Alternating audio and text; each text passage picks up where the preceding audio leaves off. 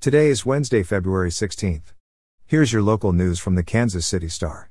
Today will be rainy in the afternoon with a high of 65.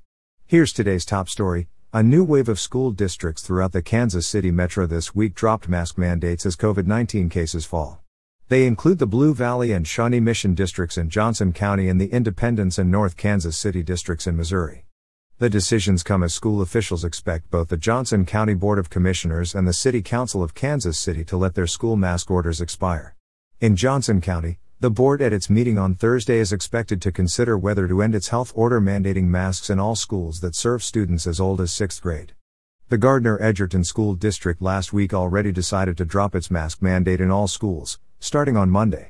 The Olathe School Board also previously agreed to lift its mask mandate in all schools beginning on February 18, one day after the Johnson County Commission will meet.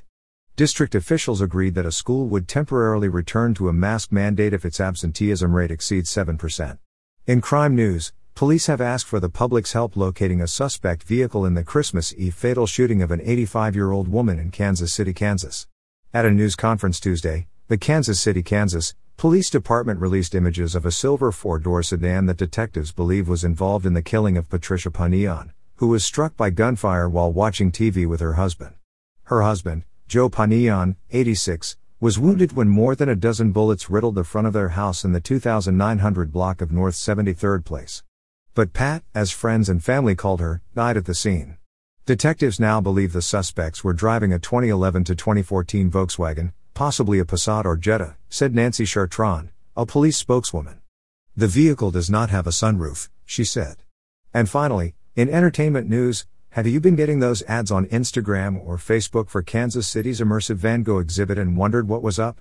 Or did you already buy tickets and have been waiting to see if the art show is actually going to happen? Well, you'll have to wait a while longer. The interactive show celebrating the famous Impressionist painter has been postponed again until April 21st. Which is almost a year after the show was first announced in May 2021. This change comes just weeks before Immersive Van Gogh's planned opening on February 28, which was already delayed once. Organizers said the delay was because of issues securing an appropriate venue. Quote, "We sincerely apologize to our Kansas City patrons for the delay," said Corey Ross, producer of Immersive Van Gogh, in a statement. The show was originally scheduled to open last year on December 1. It's not to be confused with the other Van Gogh exhibit that just wrapped up at the Starlight. You're listening to stories from the Kansas City Star. Find us at kansascity.com to read more about these stories and others.